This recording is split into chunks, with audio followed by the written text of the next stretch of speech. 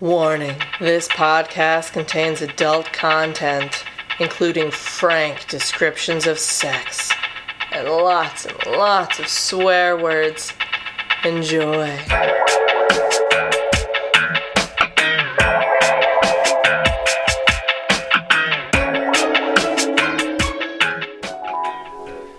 Emma's eyes bounced from Joe's gaze to her lips to her eyes again. Her breath hiccuped and she didn't have any words, but she nodded, so suddenly that she might have pulled a muscle, and then Joe was kissing her. Joe was kissing her, and it was just like last time in how soft and perfect it was.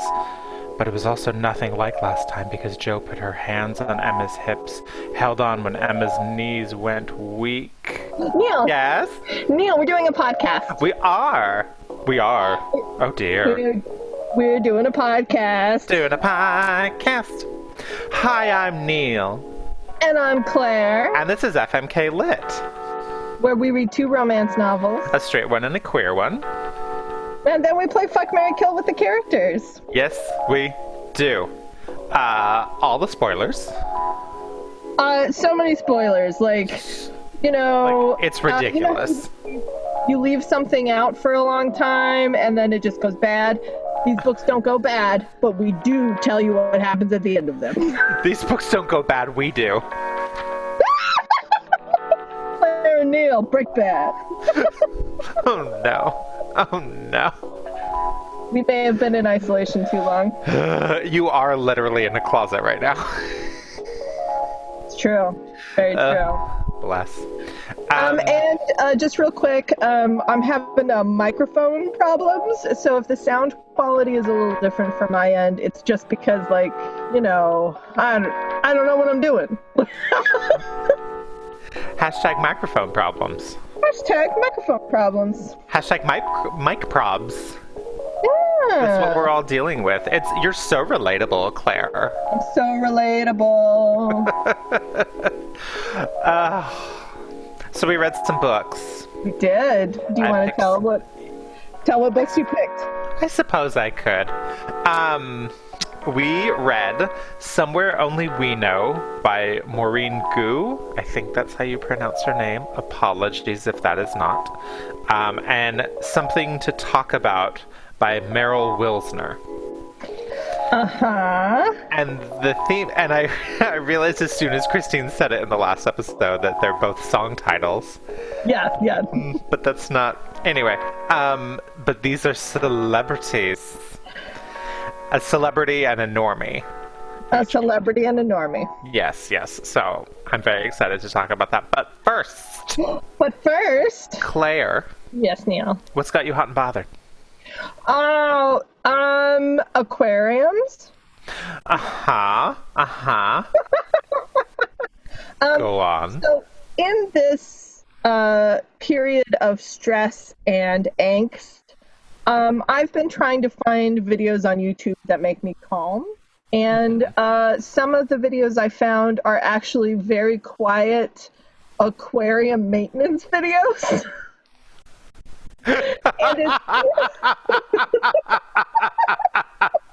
Is there some SMR or ASMR voiceovers of and then you take the filter out and then there's soft little bubble noises, and then you run it under warm water with a brush? I think some of them do that, but the one series I've been listening to in particular, it's just very quiet, either piano or guitar music. And he's got and he has text of the different of what he's doing so that you know what's happening. And then he builds his own aquariums, and then he designs what's happening in them, and the plants and the fish and the shrimps and what their lives are like. And honestly, I got so invested. There's a whole drama with these little fish, and if they're fighting each other, and they're fighting over this piece in the aquarium that they feel territorial about, but also it's just really soothing to watch the water flow and the fish go back and forth. I think there's a direct correlation between you liking these and how much you like The Sims. Yeah, Yeah. That does make a lot of sense. It didn't occur to me until you said it right now. I will also say that because of this, I have taken a very large, it's almost like 8 gallons glass container that I have, and I have put soil on the bottom of it, planted it with water plants, and filled it with fucking water. So now I have an aquarium. Oh, is that bowl that was in your office that had all the, like, knickknacks and whatnot in it? Knickknacks and things, yes. Okay, yes. okay. I emptied that out, and it will contain fishes at some point. I don't know why, I just had the image of, like, finally when it's safe to come over to your house and it's an aquarium that you never put fish in, but you just, like, sit there and stare at the water. And just like, Claire. It is motherfucking soothing, I'll tell you what. It's motherfucking soothing! Look, because now I can just put on, like, my quiet guitar music that I super like, and I can just listen to my guitar music and watch water gently move around the bowl. It's so nice. So, if at some point you end up serenading your fish by playing guitar at them, I will not judge you. Nobody should. And I will also say, some people have decided that sourdough is where it's at. No, my friend, it's fishes. Fishes? Because they also take a lot of patience. It is also a lot of, like, it's a little bit of set it and forget it, but then come back and pay attention to it for very brief instances, and then set it and forget it. But, good. I'm glad you're finding solace in gently moving water. Oh, it's so nice. It's, I mean, like, it's the same as, like, sitting by the edge of a lake, just in your office.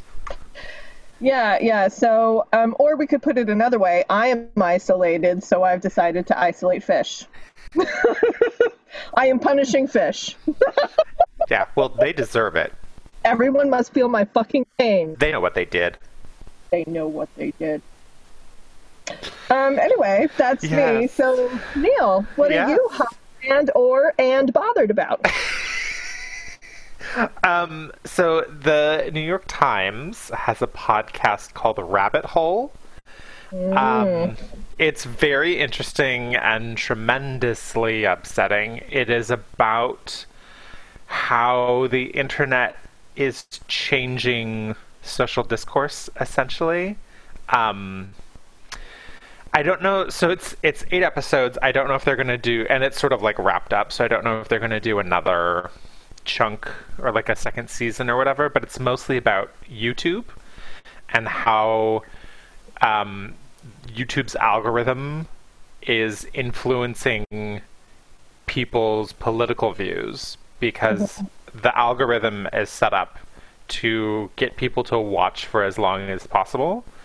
And so it's literally just, oh, you like this video, here's this other video. And so they talk to these different people who are, it usually, like, the typical narrative is somebody who's, like, unemployed for some reason, or something has happened that they feel that the system has failed them. And then slowly but surely they get brought into, like, QAnon and different stuff like that. And they were talking to this one guy, I think they interview him over a couple episodes, because also fittingly, because of how the sound, like the sound effects and like the intro and outro stuff of the episodes, if you listen to them all at once, it sounds like one long episode. It's almost impossible to distinguish the different episodes, and I'm like, I hope that was intentional, New York Times. Anyway, but yeah, this guy, he just, like, slowly but surely gets radicalized. Radicalized, indoctrinated by, and I forget the names that they brought up in the, like, the movement, but it's basically, it's not quite QAnon or Deep State, but basically just, like, at one point YouTube was like, here, you want to watch these videos by this guy who says that white people are better than everyone, and here's the science behind it, right?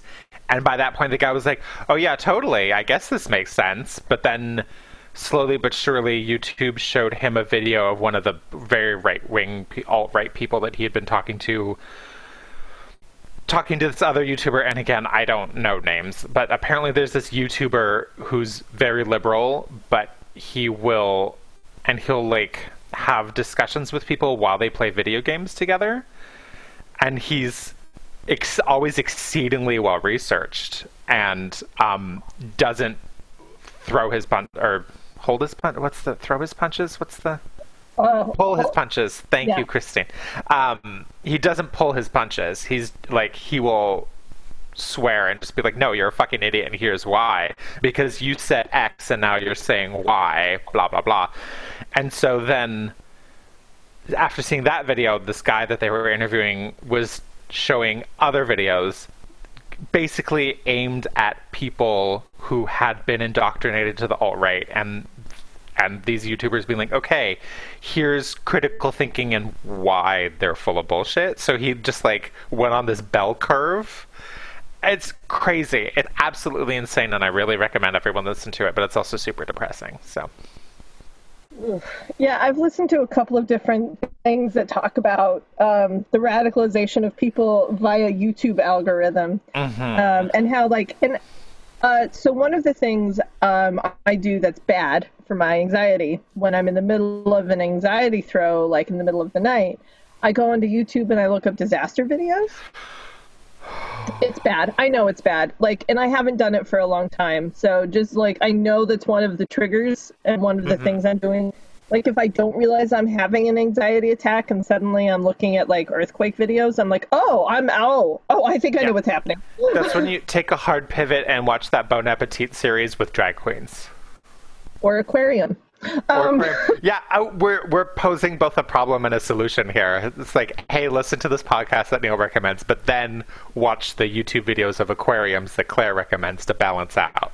Indeed. But even I late at night, so I'm earthquakes caught on tape, and then tsunamis, and then whatever. All roads lead to Nazis. If you just let any of those videos play, sooner or later, there's going to be some white nationalist bullshit that's going to come up and is going to be like, oh, did you know the earth was flat? Also, it's because of the Jews and the... Earthquakes are caused by the Jews. Yeah. What? Yeah, all the flat earther stuff is eventually about how the Jews are destroying everything. And it's horrific and weird as fuck. And in fact, I even feel bad for saying any of this out loud, because now someone's going to go on YouTube just to look it up to make sure that I'm not lying. But it's true. Don't YouTube it. Don't do it. Yeah, don't tell the algorithm.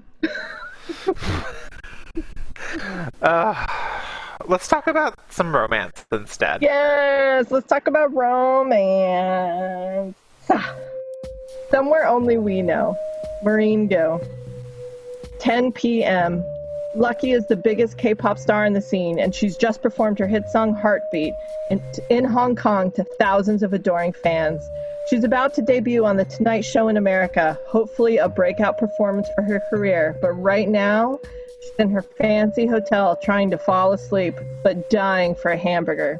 11 p.m., Jack is sneaking into the fancy hotel on assignment for his tabloid job that he keeps secret from his parents. On his way out of the hotel, he runs into a girl wearing slippers, a girl who is single-mindedly determined to find a hamburger. She looks kind of familiar. She's very cute. He's maybe curious. 12 a.m. Nothing will ever be the same. With her trademark humor and voice, Marine Gu delivers a sparkling story of taking a chance on love, and finding yourself along the way. And that's that book. That's what that book says that book is. Neil, that book about? Kind of that. It's basically Roman Holiday. It is Roman Holiday, and I love it so much. So if you like Roman Holiday, I'm sure you'll love this book. It's Roman Holiday in Hong Kong. So, with a K-pop star. It follows all the same beats, too. Yeah.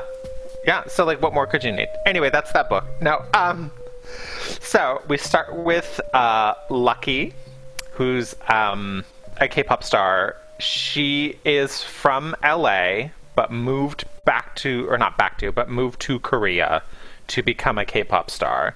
And now she is about to have her debut in America, which is just so circular in my mind, but then also knowing mainstream media, it's like, oh, Asian people only come from Asia. Anyway, so she's just finished a show in Hong Kong, and in like not the next day, but the day after, she's flying out to LA to do a guest spot on a late night show. So we find out very quickly. So she is 17, has already had plastic surgery, because apparently, I'm sure this is true, I had no idea, there's like record labels that do K-pop will have like boot camp where like all the upcoming K-pop stars will go and live somewhere and then go through the vocal and the dance training, be put on incredibly restrictive diets, have plastic surgery before the age of 16. So like she's 17, she's already had the double lid surgery. And I think she's had another one, and I don't remember what. And she's the hugest name in K-pop right now.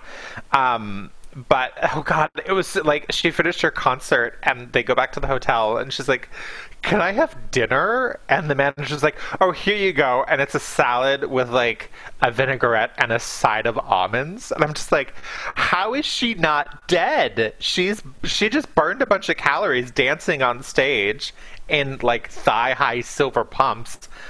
How is she not dead? She needs more calories than that. I know, well, they also sit her down and make her watch an old video of herself to see how far she's come. So she has to watch the old video and the new video of just this nice performance side by side. And she's just like, oh my God, I just want to eat a hamburger and go to bed. Please don't make me do this. But she also notices that the video from that night, the choreography was better, but the previous video, she looked happier. Yeah. And she's starting to realize that she actually isn't happy. But then she feels guilty about that because of how much that she and her family has sacrificed to get her where she is. So that's the beginning of her journey. I'm like, great. And then she's about to go to bed. They give her a sleeping pill and an anti-anxiety pill. And then she wakes up and she's like, I want a hamburger, and just like stumbles out of the hotel and ends up in the streets of Hong Kong where she has never been before. Uh-huh. And it's just like, okay.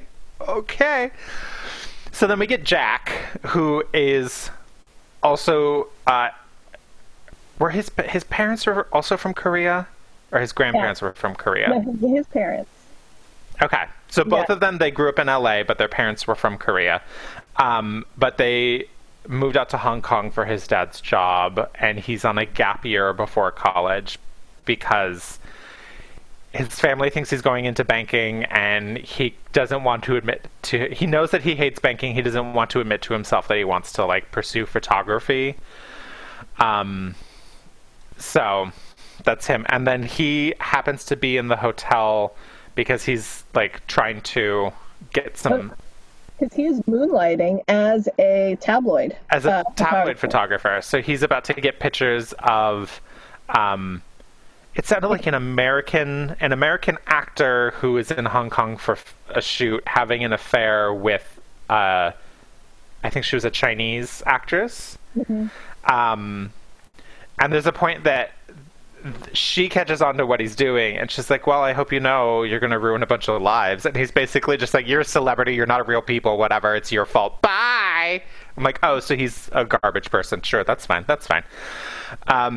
So basically he just like doesn't believe that celebrities are entitled to privacy, and that because they are celebrities, they've signed a social contract saying that absolutely anything is up for grabs. But of course, he's just using that to justify the fact that he's doing this because he needs money and blah, blah, blah. I mean, like, he moved out of his parents' place and he lives in an apartment with his friend where they share a bed. They, like, rotate each week who gets to sleep on the bed and who gets to sleep on the couch. Yeah. I'm just like, bro, oh, my God. Anyway, so they run into each other. She's like that night, so she's kind of off because of the various medications, and then he thinks that she's wasted, and then he does the good thing of like, okay, I'm gonna like kind of humor her, but also keep an eye out for her. And she's just like, I need a hamburger. And he's like, I guess I'll find you a hamburger. I don't know. And then she kind of like is on the verge of passing out. So he takes her back to his place. And that's when he discovers that she is the K-pop star Lucky. And he's like, oh, well, here's what I gotta do. Tomorrow, I'm going to convince her to spend the day with me, and I'm going to take a bunch of pictures, and then I'm going to wait until she makes it big in America, because then I'll get even more money for the pictures. Yes. And I'm like, you're a garbage person. Yeah. But by the end of the book, he's much less of a garbage person, so it all works out. Anyway, so then and I'm not going to go through the beats of the day that they spend together. It's really sweet. It's really cute. It's so delightful. I mean, like, because they have intense conversations about philosophy, yes, and religion, about what it means to, like, and it's not just like vapid talk either. It's like what it means to be selfish, what it means to be giving. Like, she, like, and it also, like, when you actually love doing a thing, like, what that changes for your life. And, like, she sees him as a person with, like, very handsome, like, obviously super attracted to him, but also, like, sees him as a directionless person, and she does judge him for that. She's like, no, you have to have a direction. And what I love about her so much is that even though she is unhappy in the way that this has all gone down, she actually really does love it too. Like, it's not that she wants to give up all this and have a normal life. She does not want to do that. She wanted to be famous, and now she is, and she's not regretting that. But what she is regretting is that she has no control. And I think what he shows her is that you do have control. You just haven't exerted it because you think exerting control is selfish. And then she kind of teaches him the same thing, like, you are in fact being selfish by just living your life in this moment under lies and just for yourself, and like using your parents as cover, using like this your friend as cover, and using all of this. Like, you're not actually even living for yourself either. You're not being honest with even yourself. And like, both of them like grow a lot over the course of the day together, and it is romantic and it is tender. The kiss, Neil, the kiss. I think it is one of the single, and it is it takes pages to go over this first kiss and how lovely it is. And like, it starts off as one of those distraction kisses. Oh God, we have to kiss so that we can distract people from seeing us. But then it turns into a real kiss so slowly and so naturally. And like, his feelings, and he's like, I'm obvious. Like, he says this over and over, like, I've been bad. Like, this was a bad thing. But the best part is like when she discovers finally that he's actually a tabloid journalist and that he's been pulling all of this, and she runs away from him, and he's so upset and he wants to chase after her because he's changed his mind by now. He realizes that was a garbage idea and he's a horrible person, and he wants to tell her all this. And he calls his friend Charlie, who's his roommate. Charlie's the best. Charlie's the best. His roommate, who's like also like a taxi driver, and Charlie picks him up and is like, and knew, like, by this time everybody knows that she's lucky, and like that actually went really well. But Charlie's like, so, and he's like, I'm worried she's hurt, and he's like, you're worried you hurt her though, right? And he's like, no, why would I? What? He's like, come on, man, were you using her for a story? And he's like, yes. He's like, dick. And he's like, what, me? And he's like, yeah, you dick. She liked you, and you threw that away? You complain about your garbage life all the time, and you finally get something cool, and you fuck it up? You're a douche. You're a douche. It was so good. I was like, I love Charlie so much. I love Charlie. And there's a point, too. It's funny. It talks about how he leans into his British accent when he's, like, trying to charm women. It's just like, oh God. And the fact he moonlights as a cab driver, but just like does not care about traffic laws. It just like blasts techno music while he's driving. I imagined like rave lights going on in his car too. Oh, so good. But he was just like, guy, don't fuck this up. Yeah. Like, we have to share, we rotate a bed. Like, dude, we both are living garbage lives. So, like, don't fuck it up when something good shows up. It was really good. Okay. I would say, like, if, like, this is just like Roman Holiday, where Roman Holiday goes all over Rome, and you see all these cool tourist locations and eat all this amazing food. This does the same thing for Hong Kong. Mm-hmm. You can go all over Hong Kong and you see all kinds of amazing things. And this is like a really, really good example of why own voices is so important when you're doing a narrative. Like, because you get to, like, both of these people are Korean, and that is not ignored in the narrative. Like, the way they speak, like the intonations of their voice, like their backgrounds, their history, like the conflicts between themselves and their American sides, like what it feels like to be a foreigner in a place full of foreigners versus a foreigner versus like a citizen that looks foreign in America, and like the differences between those things, how you can feel comfortable, like the way people are treated as adults in other country versus children in our country, like all of those things. Like, it was amazing and really well put together and very interesting. And I don't know, it was luscious and fun and exciting and really, really honest. Mm-hmm. And so this was a tiny thing that the author did that just like I read it, I was just like, ah! So it does the thing where it switches off perspectives and it like has the name of the character. Mm-hmm. And for the Lucky chapters, it's Lucky, Lucky, Lucky. And then it's after, so after the day, and they teach each other, like, you need to have the strength and the self-worth to, like, fight for your art and to fight to do it the way that you want to do it. So at the end of the day, she goes to LA to do her performance, and she, like, does it how she wants to do it. Oh my god, we have to talk about the karaoke scene too. Yes. Anyway, so she does the fictional late night show, and she, like, is just about to do it, and it does the thing where the music starts and she doesn't start singing, and everyone's like, ugh! And of course by then Jack is watching it. He's watching it streaming, and it's just like, ugh! And then she, like, has them stop the music. She, like, takes off she kicks off the ridiculous boots that she hates but are her, like, quote, signature look. I think she pulls the wig off because she usually performs with a pink wig, so she, like, pulls the wig off, strips off all the, like, accessories, so she's just, like, it's her barefoot in, like, very simple clothing. She starts a cappella, and then she, like, cues the music to start again, and she just, like, performs the way that she wants to perform, and it's just, like, so beautiful. And then that's the beginning of her, like, her manager's assistant, Ji-yoon, is, like, in her corner all the time, and we see when this is done, the assistant and her start a record label just for her, where Ji-yoon is now her manager. Anyway, so after this, it cuts to a year later, and it so the thing was, like, 1 year later, I was like, if these bitches are married, I swear to God, they were not married. Nope.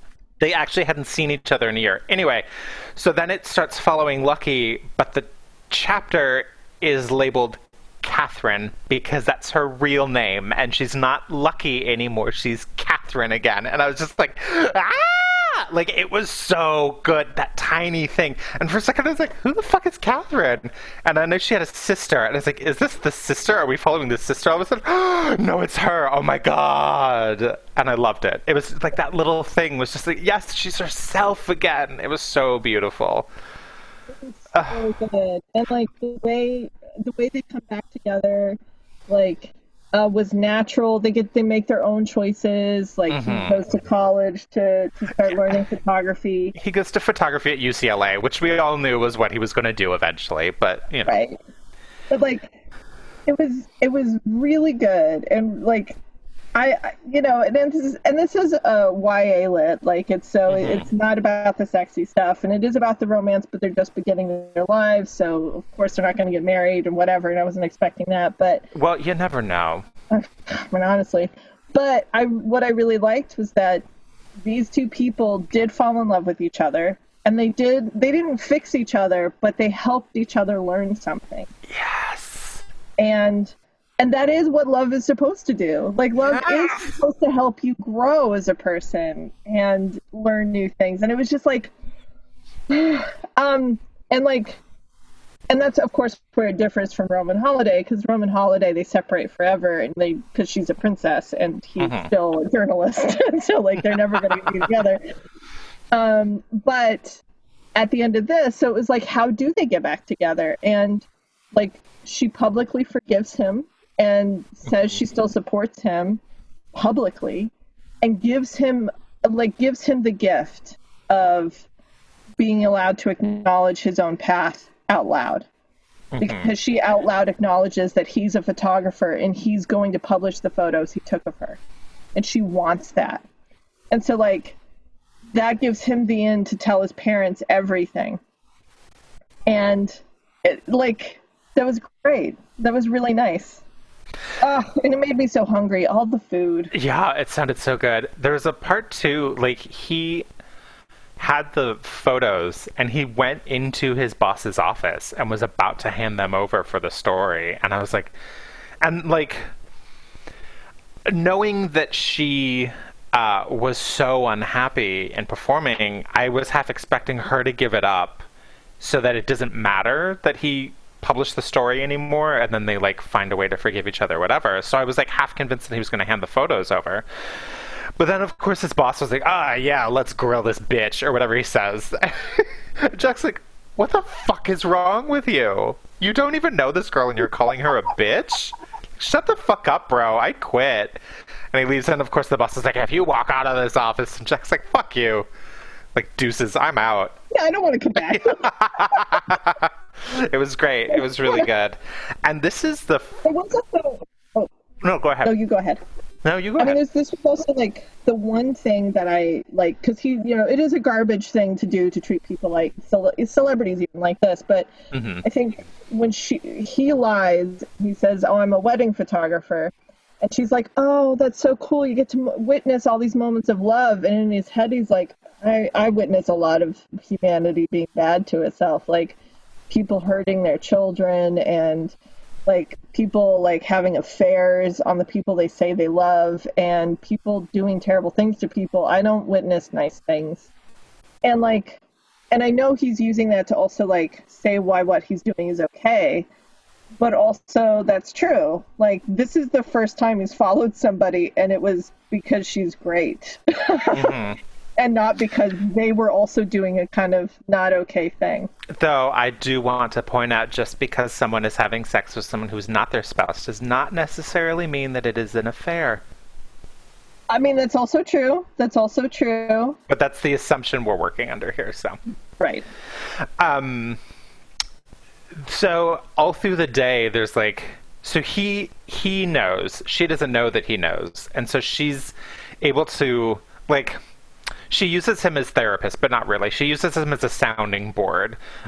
She has this story that she's there with her church choir, so she's able to like talk through her feelings with him, knowing that it's not going to actually affect his career. And then, of course, the whole day there's like the danger of her being discovered. And it does happen once. Oh my god, that scene was great. And he gets on a scooter, and it turns out he can't drive it. Just like, do you really not know how to drive a scooter? Pull over. I know how to drive a scooter. Come on. So she's driving the scooter through Hong Kong, and he's telling her where to go, which is great. But then there's another scene where she does... Oh, also because of the... Like, this book was the first that we've read in a while that I was like, okay, I should go to bed, but just one more chapter. Okay, just one more chapter. It's fine. Like, this was a page turner for me. But the second time that she gets discovered was at the karaoke bar. We have to talk about this scene just because it was so beautiful. So lovely.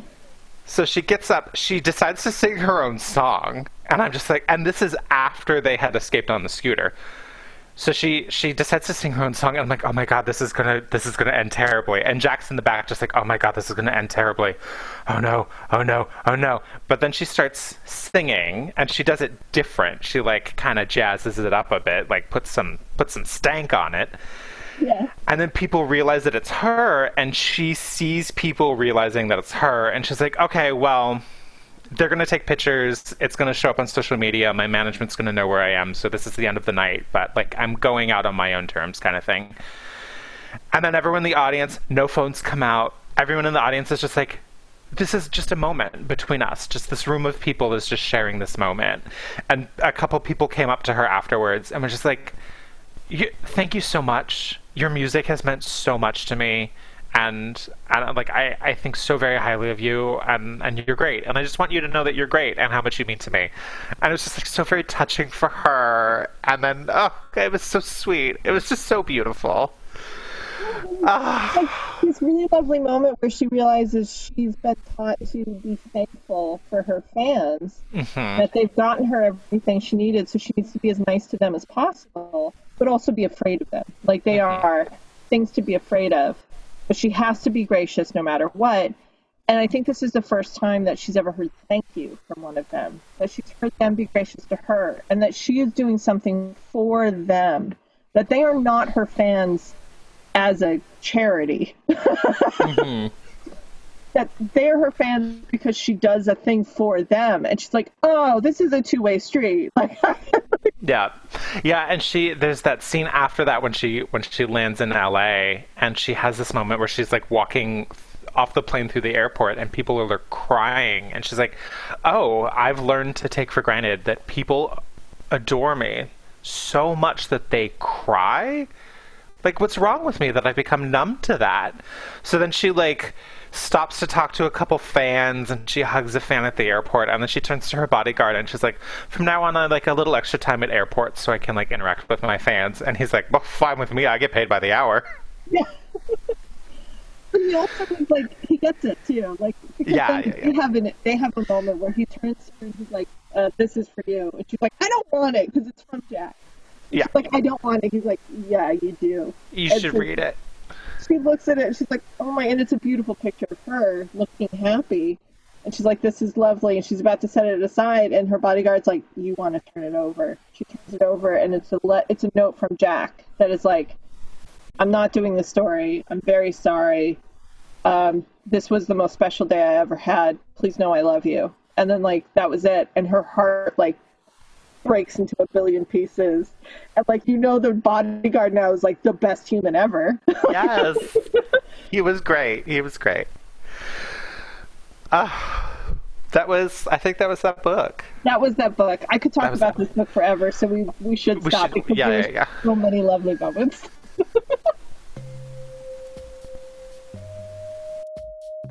Something to Talk About by Meryl Wilsner. A showrunner and her assistant give the world something to talk about when they accidentally fuel a ridiculous rumor in this debut romance. Hollywood powerhouse Jo is photographed making her assistant Emma laugh on the red carpet, and just like that, the tabloids declare them a couple. The so-called scandal couldn't come at a worse time, threatening Emma's promotion and Jo's new movie. As the gossip spreads, it starts to affect all areas of their lives. Paparazzi are following them outside the office, co-workers are treating them differently, and a source is feeding information to the media. But their only comment is, no comment. With the launch of Jo's film project fast approaching, the two women begin to spend even more time together, getting along famously. Sorry, I was not prepared for that pun. Emma seems to have a sixth sense for knowing what Jo needs, and Jo, known for being aloof and outwardly cold, opens up to Emma in a way neither of them expects. They begin to realize the rumor might not be so off base after all. But is acting on the spark between them worth fanning the gossip flames? So that's what that book is about. That's what that book is about. Claire, is that what the book is actually about? Yes and no. Okay. Yes. I would say yes, that is what happens in the book. Okay, yeah, so Jo is in some ways like a Shonda Rhimes, kind of, in that she's had like this super great like career recently, having produced 2 hit television shows, one in which she starred in, one in which she's just producing and writing on. But she was a child star. So she came into the Hollywood system as, and it kind of felt like a show that was like Modern Family, where she was brought in as the playing the character of a girl who is a Chinese girl who is adopted by a white family. And so this like whole like storyline, it doesn't revolve around her. She's just one of the many characters, but she grew up in front of everybody. And it was called like the Johnson Dynasty or something awful like that. Oh. Yeah. And honestly, I was like, this is Modern Family. It's what it is. It's Modern Family. You know, except maybe it was a drama. Who really knows? But she grew up in front of everybody. And then as she grew up, she became sort of a movie star. She was doing really well. And then she did a story. She came out with an essay that was like, what it's like to grow up as the only Asian person you know in Hollywood. And FYI, it sucks. And Hollywood's full of racism. And at which point she was cut off. And she did not get cast anymore. And she sort of blew up her career. And because she wasn't getting parts anymore, she decided to write her own. She wrote a television show, wrote herself into it, and it was a hit. And then in her next life, she didn't star in the next show. She just wrote it, was the showrunner for it, and the main producer. And that's where we catch up with her now. She's being offered a big Hollywood film that's like 007 in some ways. Yeah, it's an American James Bond. Yeah, it's an American James Bond. So she's taking that over. So she has to, the character is an existing, like, property, and everybody's talking about, can a woman really do this? Can a foreign woman do this? Even though she was born and grew up in the United States. Can I read a quote? Yes. This is the other character, Emma, reading an article about Joe taking on the franchise's Agent Silver, so taking on the Agent Silver franchise. He didn't come out and say it was because Joe was a Chinese-American woman. Instead, the article was filled with worries about too soft a touch and a concern she would somehow miss the truly American essence of Silver. Emma rolled her eyes. Joe was born and frickin' raised here. Like, she's from L.A. Yeah. Get it together. So then my little comment, or my note for that was, racist be racist. And so, yeah, and Emma is her PA, her personal assistant, and just works with her hand in hand on a bunch of things as they're gearing up for this, like, change from her being the showrunner of this show that's doing really well, and it's, like, 6th season or something, going on and doing this Agent Silver thing. And, of course, Joe has to go to all these award shows, and a lot of this felt really real. I mean, you and I are on the very periphery of Hollywood. So, like, we're not, like, in the business, but, like, we've got friends who are in it. And we know people who know people. Right. And we're also a little bit familiar with how some of it works anyway. And a lot of it really did feel really real. A lot of it felt really, like, honest and horrific in a lot of ways. But, yeah, like, this is a book that very much wanted to talk about racism in Hollywood, sexism in Hollywood, and very much be part of the now with the Me Too movement and how to deal with that and all of these things. And because this is the trope of a boss, this is the boss romance trope, or falling in love with your boss, or it also wanted to very carefully skirt that line, too. Like, what is the difference between a romance with somebody who is your boss and being sexually harassed? Yeah, I actually really enjoyed that because there's a scene where Joe works it out that Emma's favorite director, Barry Davis, visits the set to sort of like, oh, come have a look. Maybe we'll talk about you directing an episode later or whatever. But it was mostly just to meet Emma and for her to shadow him. And then because the rumors that have come out, which I'm sure you'll explain that, Claire, he's like, oh, well, you're sleeping your way up. So, like, give me a hand job and I'll get you some gigs or whatever. And she doesn't want to talk about it, and then eventually she does. And so then for the rest of the book, Joe was like, so I'm attracted to my assistant, who's already been sexually harassed in the workplace. I cannot hit on my assistant because she's been sexually harassed in the workplace. That'd be so awful of me. So there were a lot of misunderstandings in this book, which actually made sense to me. Yeah. Because it's like, I'm her boss and I'm informed about this, and it's just that they didn't know that they both had a thing for each other. But it's like, I have to conduct myself this way because these are the circumstances and this is what a rational professional human being would do. Yeah. And like, that's where the friction came in, and I actually really enjoyed that. I thought it was really interesting and handled really well. I thought so too. I also thought like the misunderstandings, because Emma is an open person who does like to talk about things and is willing to be open and talk about them. Joe, on the other hand, is a very closed off person. Doesn't talk about anything to anybody. And over the course of the book, we see her opening up, and not just to Emma, but to everybody in her life. And we also see why Joe is so closed off. Right, and it makes perfect sense. Yeah. So a lot of the miscommunications, like there is a moment where Emma's like, I'm just going to tell her that I super like her and I want to start dating. And to do that, I'm going to fast track, like, finding my replacement for this job, and then we won't be in this situation where she's my boss anymore, and it'll be fine. And I'm just going to tell her that. And then we'll make a plan.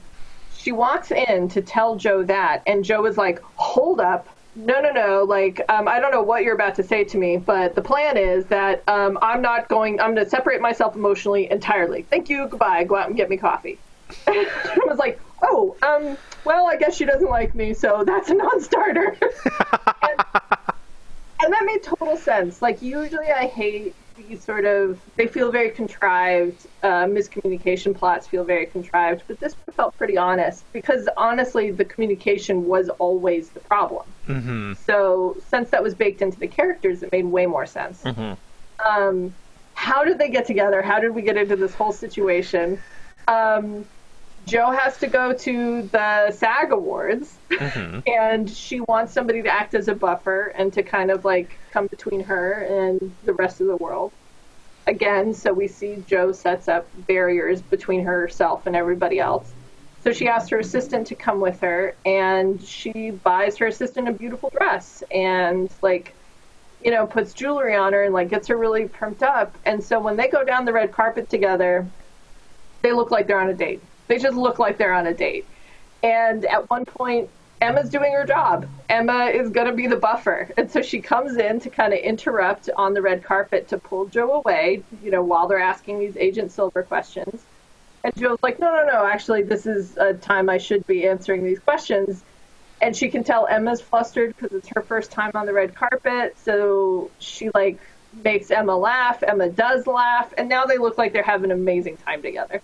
That's the photo that goes everywhere. Everyone thinks that this older woman is dating this younger woman who's also her assistant. And, oh, my God, the scandal. That's it. That's pretty much it. And then after that, Joe's like, again, I'm a closed-off person. I do not comment on my life. And Emma's like, Emma has a really hard time communicating, but it's also my life. Right. But then Joe does make the argument that if I finally break my silence now, people are just going to read into it, and it'll just make things worse. Right. And I think she is correct, because it does die down, and that it does go away eventually.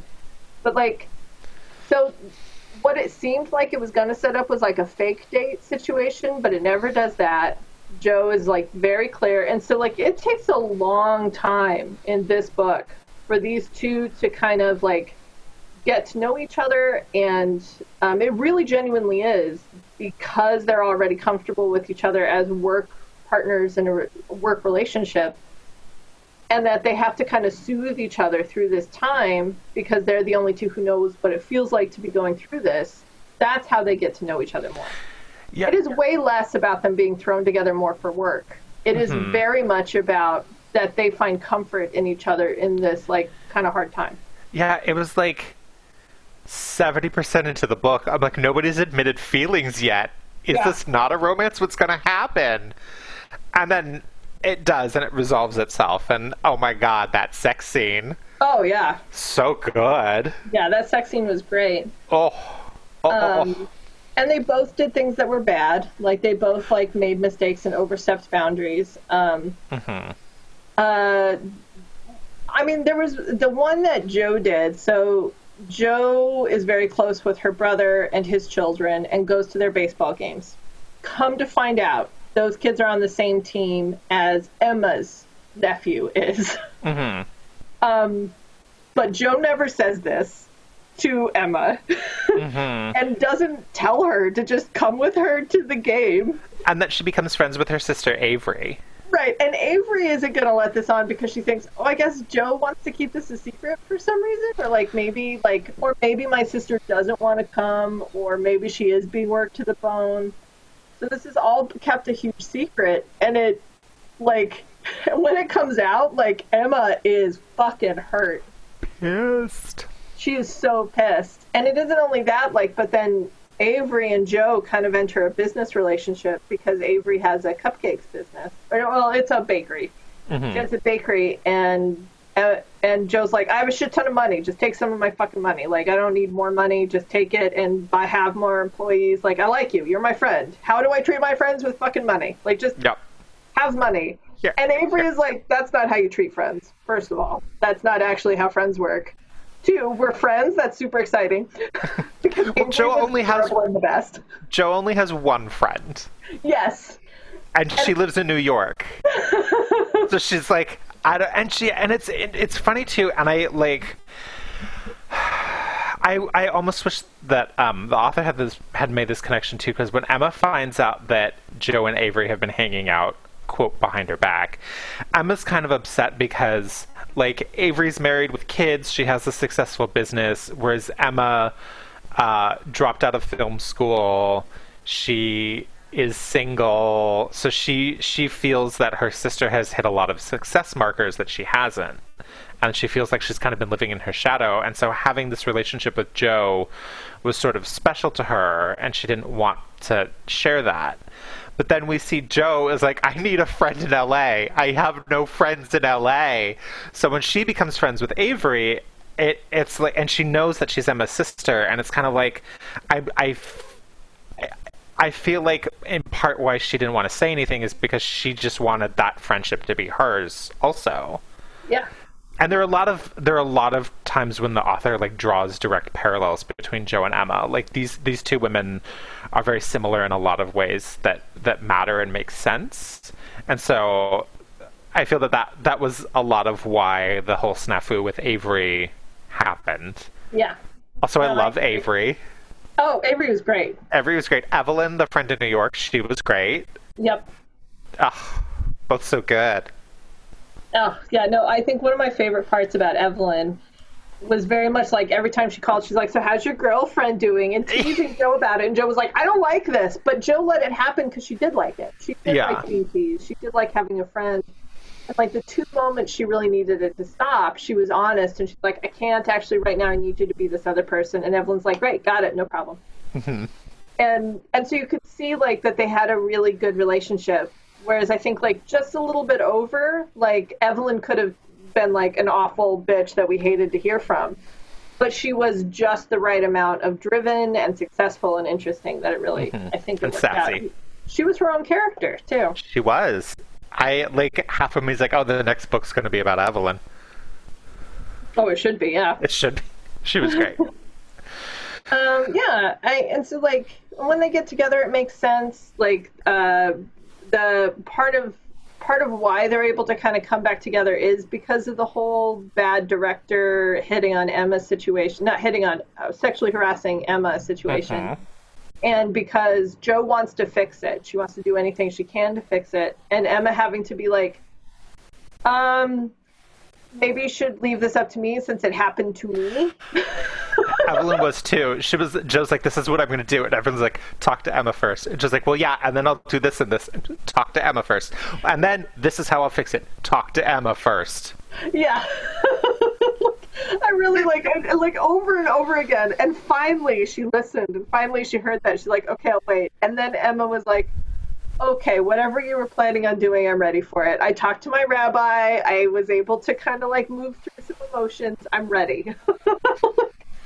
I was like, yeah, thank you. Yeah. And I thought this book was very good too, because when Jo was making machinations, but not machinations, like planning basically to ruin Barry Davis's career for being a garbage person, she contacted a very well-known actress who got her start in one of his movies. It was like, hey, and she was like delicate about it, but she was basically like, so this happened. Did this also happen to you? And the actress was like, yeah. And she's like, okay, great, I'm gonna say something. So she like made a press release, and then a bunch of other actresses came out too. And there were a lot of conversations around like, and even Jo was talking to this other actress, and she's like, well, I'm sorry that I like kind of forced you into this. And the actress was like, no, you didn't. You gave me a heads up. You gave me the space as the victim to decide how I wanted to proceed with this. And like, you talking to me helped inspire me to say something which was right for me. Yeah. And then they found this organization, which is basically like, okay, we're going to set it up so that however women who are victims of sexual harassment in Hollywood, whatever they want to do to move on from this, they're able to do it, whether it be like speaking out publicly or dealing with it privately. And so this book was very good about that. Yeah, I thought so too. I thought it was a good way to like talk about it, and which kind of felt like why this book felt like a issue book wrapped with the romance. So it's like, this is how I want to talk about these issues, and I'll put a romance in it to make it palatable. But like, it was also the romance, like, so it was like, but I thought it was good. I enjoyed the characters very much. I would say like the one thing that bothered me was actually how this whole thing started. And this is so dumb, and I'm really sorry, but like, those people bring their assistants with them all the time. Like, they always show up to those. Like, they have to be there, and like, they're just always there, and they look great. Like, but they also look great in like black Armani, but it is Armani off the rack. But it's like, they hang out in the back. Everybody knows who your assistant is because they need to contact your assistant all the time for shit. So like, they know, oh, that person's her assistant. And if your assistant comes up to you and tries to move you along the red carpet, they know that. They know that's what, and they also know you're friends with your assistant. Everybody knows that everybody has to have some sort of friendly relationship with their assistant to be able to stand being around them for 18 hours a day.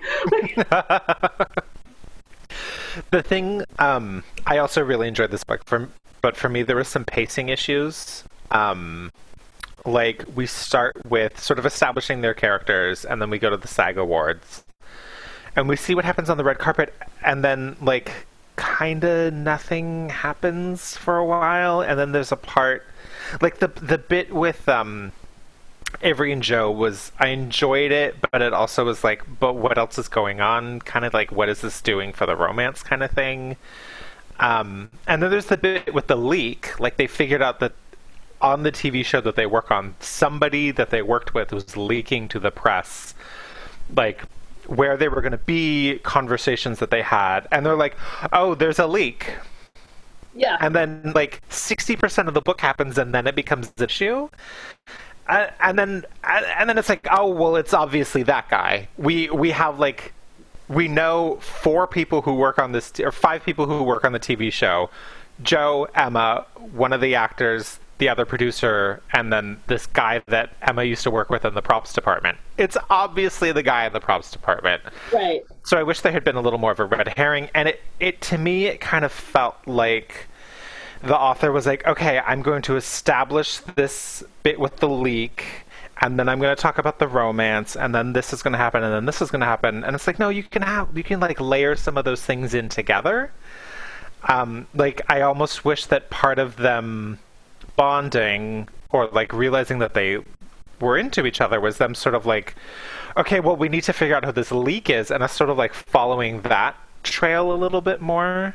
Yeah, I kind of also, I like Jo as a character a lot. I did think she was like a full, strong, interesting character. I thought Emma needed a lot more work.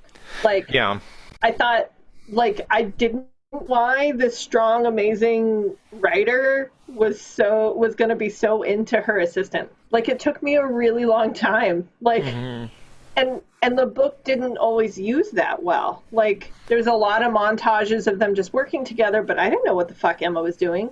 We went in depth into what Jo does in her daily life, and we did not go into that with Emma. And I also didn't know why Emma wanted to be a director. There was nothing about her passion in there. There was nothing about exactly, like, was she good at it? Did she have a reel? Like, being a director is a big fucking deal. And, like, it was just sort of like, honestly, at times she just seemed like this very mousy, sad, but tall assistant who was pretty and was like, oh yeah, maybe I'll direct. Yeah. And I was like, really? Like, I didn't know. Like, and it, like, I honestly still am not quite sure what her appeal was. I mean, at the beginning she's like, oh, I can't wear that dress, it's too expensive. And I do get that as a human being, but I was also like, okay, but what makes you cool?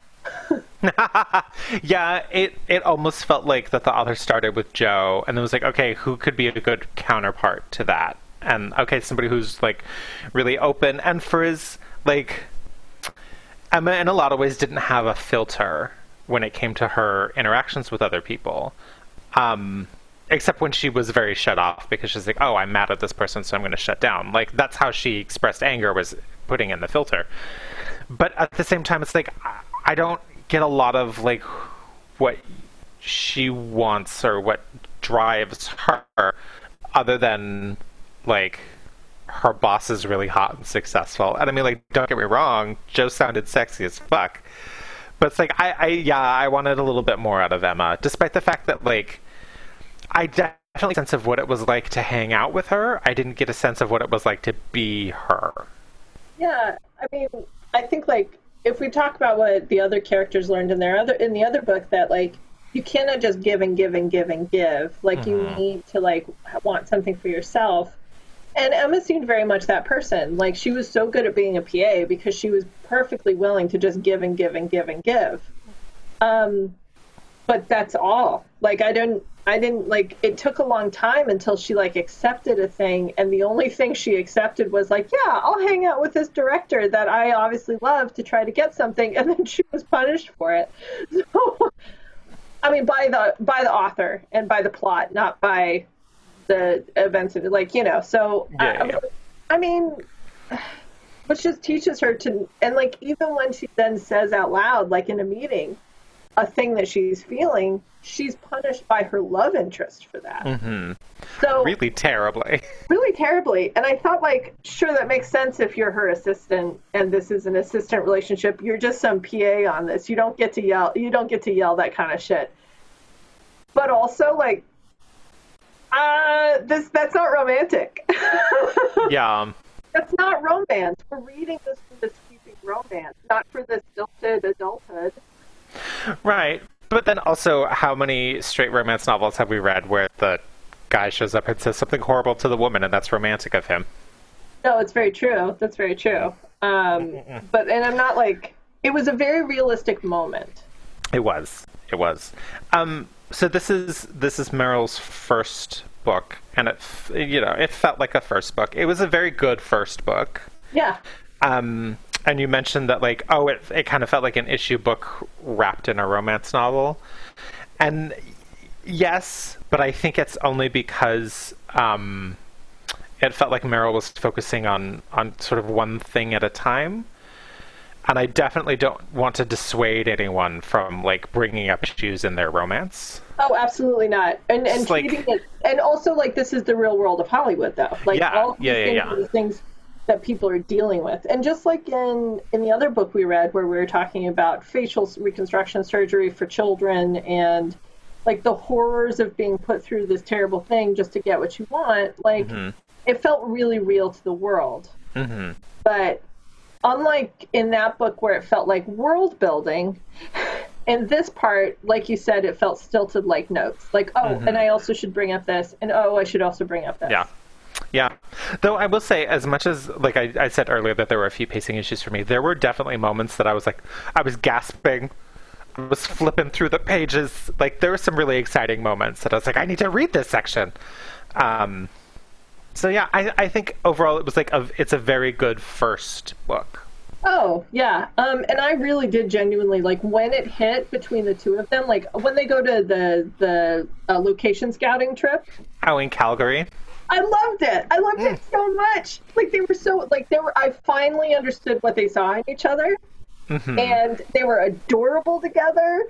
And, like, I wanted them to just, like, smash faces, and they both wanted to. And they were both, like, recognizing that in themselves. So they're like, oh, I'm soups into this person.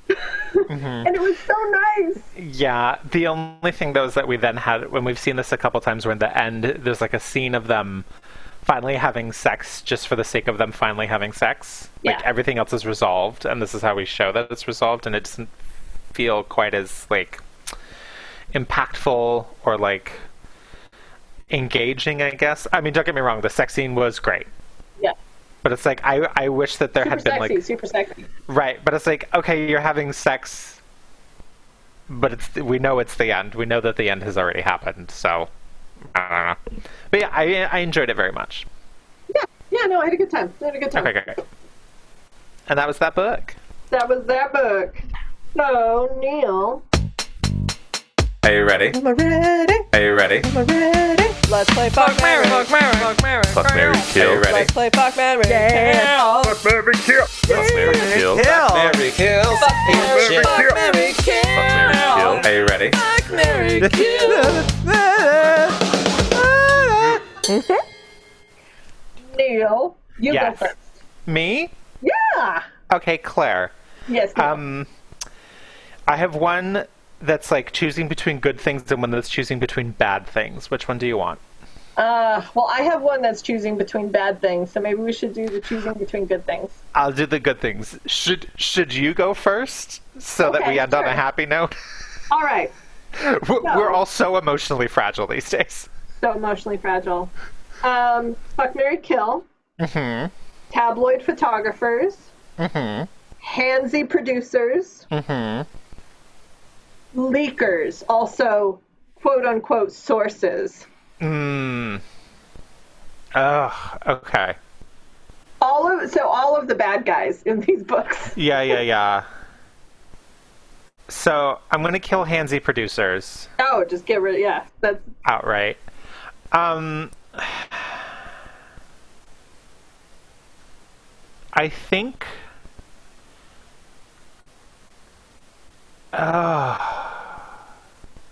Okay, I think I'm gonna fuck tabloid photographers. okay. I mean, like, then my sex tape will end up on the internet, but that's the price I pay for fame. It worked for Paris Hilton, right? It did. Did it, though? Did it. I don't know where she is. Just being rich somewhere. Yeah. And then I guess I'll marry, quote, sources, because sometimes those sources are people being like, oh, I have to remain anonymous so I don't get fired for telling you how much this person is a garbage person and everyone should know it. So sometimes sources lead to good things. And I guess I'll be married to that unknowable instability. Sure, why the fuck not? I don't know. I know. Part of me was like, maybe I should marry tabloid photographers because you know what you're going to get. I don't know. I know, it's hard. I mean, mostly I'm thinking, like, when I think of tabloid photographers, I think of Princess Diana. And I'm like, they killed Princess Diana. I mean, we all know Windsor killed Princess Diana when you get right down to it. But also tabloid photographers. Mm-hmm. And so, but then handsy producers, obviously, like Harvey Weinstein, like, no good. Like, done with that. Yeah. But then I also, like, now, and when I say sources, I'm not really thinking of, like, those people who are like, oh, I'm seeing that tobacco is bad and they're saying it's good and I gotta tell this, reporter that, tobacco's bad. I'm thinking of, like, the guy who's, like, says he's your best friend and then he gets paid $500 to say, like, oh, she's totes dating this dude, even though she actually isn't. Like, he's just wanting to get... So not whistleblowers. Not whistleblowers. Gossip not sources. Whistleblowers. And not anonymous inside the government sources who are just, regularly telling stories. But no, like the bad ones. Like, okay, I think I'll marry them, because even if they are doing something shitty, there's sometimes people have a tendency to people will choose to believe it or not, regardless. Because if they don't want to believe it, they'll be like, "Oh, it's in a quote anonymous source. Somebody probably just made it up. Whatever. I don't care." So right. I feel like the damage is somewhat mitigated. I think of all of the people, like the probably the leaked sources is probably more like brought up by the environment. So yeah, I agree. I would marry them. I'm also gonna fuck tabloid photographers. Again, I still think they killed Princess Diana, so this is hard. But because handsy producers have ended so many careers, so that's... There's never a good handsy producer story. And sometimes tabloid photographers are literally just like, I'm standing across the street taking a picture of somebody walking out of a restaurant. True. Which, in the grand scheme of things, is pretty benign. Handsy producers, they are handsy because they are Satan's diarrhea. Yes, indeed. And that's never good. Indeed. Okay. All right, Neil. Claire. Cleanse the palate. We'll cleanse the palate. Fuck, marry, kill. Charlie, which is Jack's roommate. Uh-huh. But he's 18, because they're all 17 in that book. Which I don't know the age of consent in Hong Kong. It might not be an issue. I don't want to get into that, what the age of consent is in any Asian, like, island or culture or anything. We're not talking about that. Anytime we're doing fuck, marry, kill and they're underage, I am aging them up to 40. Okay. So, Charlie as a 40-year-old, Avery, Emma's sister, or Evelyn, Joe's friend. Ooh. They're all great. They're all great. Okay. I am going to marry... oh, say her name again, the sister? Avery. I'm going to marry Avery because, one, she bakes. Two, she has dogs. Mm-hmm. And she just seems like so lovely and super comforting. And she knows how to keep a secret. Like, she's like, oh, I should not tell people this, even though I super want to. And I also appreciated, like, after her sister told her what happened with the producer-director guy, she calls up Joe right away and is like, so are we killing that motherfucker? Why are you waiting? She's like, so we're going to fix this, right? Yeah, it was so good. So I want to marry her. I think, and I'm gonna fuck Charlie because, like, he was so insightful, and like, also he knew it was Lucky right away, and he's like, I'm gonna acknowledge who you are, but I'm not gonna be weird. Right? He was like, oh, good for my friend for like bagging her as a date. This is exciting. I hope they have fun. Yeah. He never once thought to contact the media or anything. Never. And wasn't going to ask her weird questions or be all up on that. Like, he was just like, okay, cool. And he's like, have fun, you two. Wink, wink. He did get an opportunity to kiss her on the cheek, and he took it, but also not in a weird way. So Yeah, so I'm going to fuck him. And I'm only going to kill Evelyn because there was those other choices. I think Evelyn was delightful in some ways because she had to be that character who's one track, because Joe doesn't open up to anybody. And so if we want to talk about Joe's feelings outside of her head, we had to have that outside person. And so Evelyn had to be really one track as a character. Right. So that's why I'll kill her. Okay, that's fair. I think I'll also marry Avery. Like, she was great, but also that chocolate babka. Oh. And hey, if I marry into a Jewish family, I will not be upset about it. All the food, half the guilt. Love it.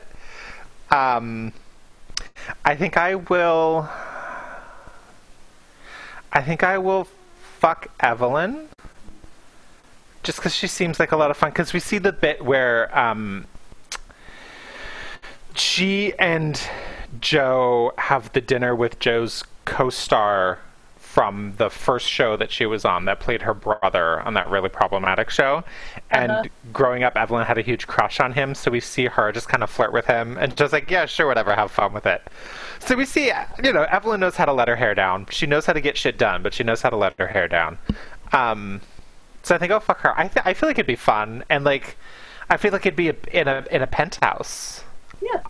I don't know why. And then I'll kill Charlie, not because I want to, but only because, like, I die in my soul when I think about unsafe drivers. That's the only reason. That's the only reason. Makes sense. Yeah, and I don't want to fuck him on that bed that he shares with his roommate every week. They do change out the sheets. They're like, Jack is telling Lucky about it, and he's very, very insistent. We each have our own set of sheets that we change out when it's our week in the bed. Bed week, I'm sure they call it. Okay, of all the characters. Yeah, go ahead. Even though he said that, she came back right away. You're still an 18-year-old boy. You do know that, right? Yeah. It doesn't actually. They're still your sheets, and they're still gross. Yeah, you change them out. How often do you clean them? Yeah. Okay, 18-year-old boy. Whatever. Gross. Okay. Of all the characters? Of all the characters. Oh, man. Okay, I think I'm gonna fuck Jack. Again, aging him up. But also, like, he's in the moment of change. He's not ready to settle down. He's got a lot to learn still, but he seemed like so much fun. And I feel like it would be leading up to it would be him taking you to a cool restaurant and a fun bar where he like knows people. He knew everyone in Hong Kong. Yeah. Or he just was smart and took Lucky to places where he knew people. Right. Which is also smart. Yeah, he knows a bunch of cool people, so he'd probably take you to a fun place, and then you'd go to your hotel, not his apartment. Yes. I mean, and he good conversations, like, delightful. I would marry Jo, because after she is opened up, like, she is so great, and she's Hollywood billionaire, like, and she wants to buy you pretty dresses just for you, and like, she's just like, yeah, you need money, whatever, and she's like also like super smart, and yeah, no, she seems like a great spouse. I would love that. That sounds delightful. And she's super good at sex. All that sounds great. She's super good at sex. And I think I'm gonna kill the handsy producer. Barry Davis. Yeah, Barry Davis. Like, he was the worst. He's the worst. He was the worst right away. It's just really disappointing when somebody is someone you look up to and someone you really respect, and especially artistically, and they turn around and they're just a horrific person. Like, yeah. Especially in a way that physically hurts you. Yeah, and we see Emma's like, I can't watch any of my favorite movies anymore. Because he directed all of them. And he's the devil. Oh, poor thing. So, yeah. And you? I would also kill Barry Davis, because the worst. Like, Phil, the guy who was the source, he was also bad, but then also, like, we have no idea why he did that. I guess money, but, like, whatever. So, yeah, I'm going to kill Barry Davis. I'm going to fuck Jo, because she's good at the sex. And she made them dinner that night too. Yeah. And something tells me she's a good cook, so she'll feed me. So I appreciate that in a human being. And then I think I'm going to marry Evelyn. Oh yeah. Yeah, she just seemed the fact that she was just like, oh, I'm teasy, I'm sassy. Oh, you need me to be serious? I'm serious now. Oh, you need me to help? I'll help. Like when she, so when there was a point where Jo was approached by a photographer who was like, I have pictures of your assistant kissing you outside of her apartment, and basically blackmailing her for the pictures. And then Jo calls Evelyn and she's like, I need an NDA. And Evelyn's like, yeah, sure, I'll call you in an hour. And an hour later, she's like, here. But then she put in the part, like, it very specifically was like, if these pictures show up, then Joe is entitled to the photographer's dog. I was like, yeah, I just wanted to throw a little levity in there. So she seems great, and just like, yeah, sure, I'll just move to New York and go live with an attorney in New York. Why the hell not, right? That sounds great. So, yeah.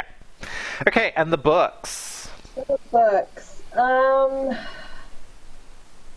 Well, I think I'm gonna marry. Oh my God! I feel like even though they're song titles, I'm gonna marry Somewhere Only We Know. Mm-hmm. Like, I loved it. I fucking loved it. Like, it was so delightful. I highly recommend this. It was such a fun book. I'm gonna marry it. I was putting a ring on it. I loved it. I think I want to buy it and like put it on my shelf and hand it out to people for Christmas presents. Like, it's great. Yeah, and I think like something to talk about. I really enjoyed it. I thought it was really good. I think I'm just gonna fuck it though. Like, I also recommend people read it. I thought it was delightful and fun, but also like didn't grab me quite the same way. Mm-hmm. I'm also gonna marry Somewhere Only We Know. Neil! It's so good, and it's just like, it's so sweet but not saccharine or especially twee. Mm-hmm. And like, even though we see Lucky's very like bubbly and bouncing around, and she kind of gets distracted easily, and oh my God, bitch can eat. And she like has the potential to be that really just like, oh, aren't I just like a cute girl, blah, blah, blah. She's not, because then we see her have like, oh, this is my philosophy on what it means to me that I'm sacrificing so much for my career that helps or that gives something to other people. And like, she calls Jack out on his bullshit, and he starts out as like kind of a garbage person, and every time he's like, oh, I'm gonna use my smile that wins all the women over, and I like rolled my eyes, and then it just didn't work. I'm lucky. And then she smiled at him, and he called his smile like the Destroyer or the Devastator or something. Yeah. And it was like, oh, and then she sent a smile that shot the Devastator out of the water or something like that. It's like, great. So it's like, Marina's very mindful of like, okay, here are like the problematic tropes in Roman Holiday, and I'm going to use them as a jumping off point to show you like why they're troublesome and problematic, and show you like what it means to be a self-actualized person, especially a self-actualized woman. It was great. It was wonderful. All that food, and when she buys him the Little Women shirt. It's like, purposefully, she's just like, I need to buy him an embarrassing shirt, but it has to be the right kind of embarrassing. It's great. Like, they both got jokes. I love it. I love it. Something to talk about. I'm going to date it for a while. I'm not going to quite marry it. I'm gonna date it, because again, like, a few things needed to be fleshed out, but there's certain sections that I was like gasping. I was like, yes. And then when they did finally get together, and like, this book did not shy away from actually talking about issues, which was great. The tropes that it made use of them well, and like the misunderstandings made sense. All the arguments that they had made sense. Even when it's like, oh, we all know that this person isn't doing like the mature thing, it still felt realistic and made sense. And then that sex scene at the end, while it didn't have stakes, it was really good. Yeah. So I'm definitely gonna date this book for a while, and I'm wholeheartedly convinced that Meryl Wilsner's second or third book, I'll want to marry it. Excellent. Yeah. Wonderful. Okay, so that's that. Okay, is it time for our favorite game? I think so. It's time for Christine Guess! We've almost got it. It's amazing. Or we could just give up because we have the recording. No. Never. Never give up. Never. Okay, Claire. Yes. Claire, Yes. what are we reading next? Our next books are Get a Life, Chloe Brown by Talia Hibbert, and Less by Andrew Sean Greer. Sean Greer. Less by Andrew Sean Greer. Words. I read them.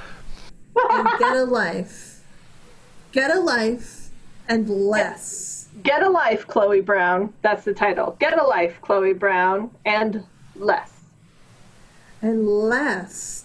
Wow, they sound like contradictory titles. Get less of a life, Chloe Brown. Get a life and everything, and less at the same time. I feel like that's very indicative of what I feel every day of my life these days. A paradox. Yeah, I need to get a life, but I have less of a life to get. And so, okay, if you're going to get a life, what do you need less of? I'm approaching it. I'm analyzing it. I want to say something like anxiety also feels like the answer to that question is a little too on the nose just for the time that we're Is it anxiety? Tell me. I mean, honestly, from what I've read about both these books, both of these characters have an immense amount of anxiety. Great. I feel like this would be a stupid theme, but I feel like it's both of them getting over really bad breakups. Yeah. Oh, that wouldn't be a dumb theme. That'd be great. Well, that's like half of the stuff that we read. Well, I mean, it always is. But I mean, what actually it is like, if you'll allow me to say. yes. Are you done guessing? Yeah, I don't know. Claire books are always really hard. Yeah. Well, I know, and I don't feel like a dick. Like, this one would be, like, hard, but, like, it's saying yes. It's about saying yes. Oh. Like, both of these characters start off the book with they're going to say yes to things. So, like, the new things that come into their lives, they're going to say yes to it. Then And, how like, is one less? that's actually the character's last name.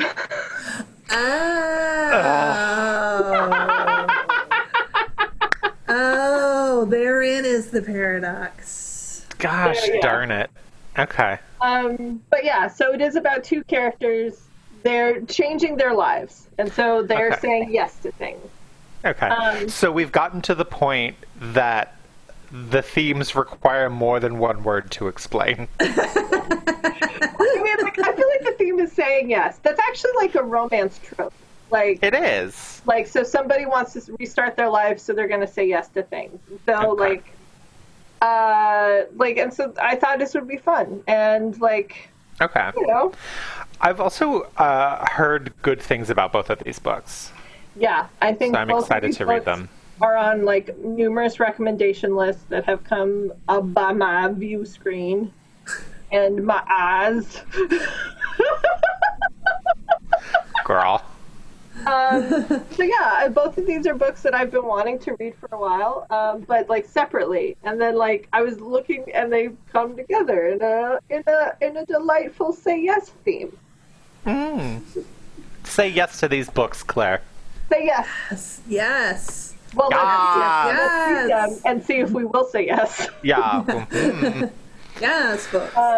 Yeah. Yes, books. Yes, romance. Yes. This is also the first time we will be reading a Pulitzer Prize winning book. Oh, la di joie. We're getting fancy. Yeah. So Les won a Pulitzer Prize in 2017. Oh, wow. Okay. Yeah. Okay. So look at us. Congratulations Pedigree. to you. Pet agree. Good. Okay. Well, I suppose that is it. Though, before we go, we do want to say our book buddies at Books Inc. Have invited us. We were going to participate in an event, but August 15th is Bookstore Romance Day, which is very exciting. And we are actually interviewing some of the employees at Books Inc. who are just a group of fabulous women who love romance. So that we'll be posting that on our website on August 15th, and then also Books Inc. will be sharing that stuff. So go buy some romance books, if for no other reason than to support a local business. Yeah, support your local bookstore. I mean, of course, go to Books Inc. Laurel Heights if you can, but also any independent bookstore. Go to an independent bookstore, walk up to the counter and say, show me a romance section. They will go, we don't have one, because some independent romance bookstores don't have a romance section, but they will show you romance books, and they will walk you through, and they will just grab things off the shelf, and you can hold them in your arms. Okay. So stay tuned for that. We and then also our interviewees also have a lot of book recommendations that we'll be sharing. So if you don't even know where to start, watch these little interviews we're going to do. So thank you, Claire. Thank you, Neil. Thank you, Christine. Thank you, Christine. Thank you, authors. Thank you so much, authors. I'm so glad that both of these books were so good. It was such a delight. Yeah, it's getting harder and harder to like slog through a bad book these days. Honestly, yes. Great. Yeah. Thank you, listeners. Thank you so very much, listeners. We love everything about you, especially that you listen to us. Indeed. Please go and check us out on all of the places that podcasts are, and tell your friends about us. Yeah, tell your friends, even if your friends don't read romance, but like laughing at stuff. I like to think that we're funny. You know, I like to think that we're fucking hilarious. And to quote, using Claire's what she said earlier, I almost feel like this has become an issue podcast wrapped in romance. Yeah. So we talk about issues. Whenever I tell people about this, they're like, oh, that sounds like fun. I'm like, yeah, it is. And then we talk about consent a lot, which is not what I was expecting to happen. Okay. So tell your friends. And I guess all we have left to say is, if you can do so responsibly in a way that does not spread a deadly virus, keep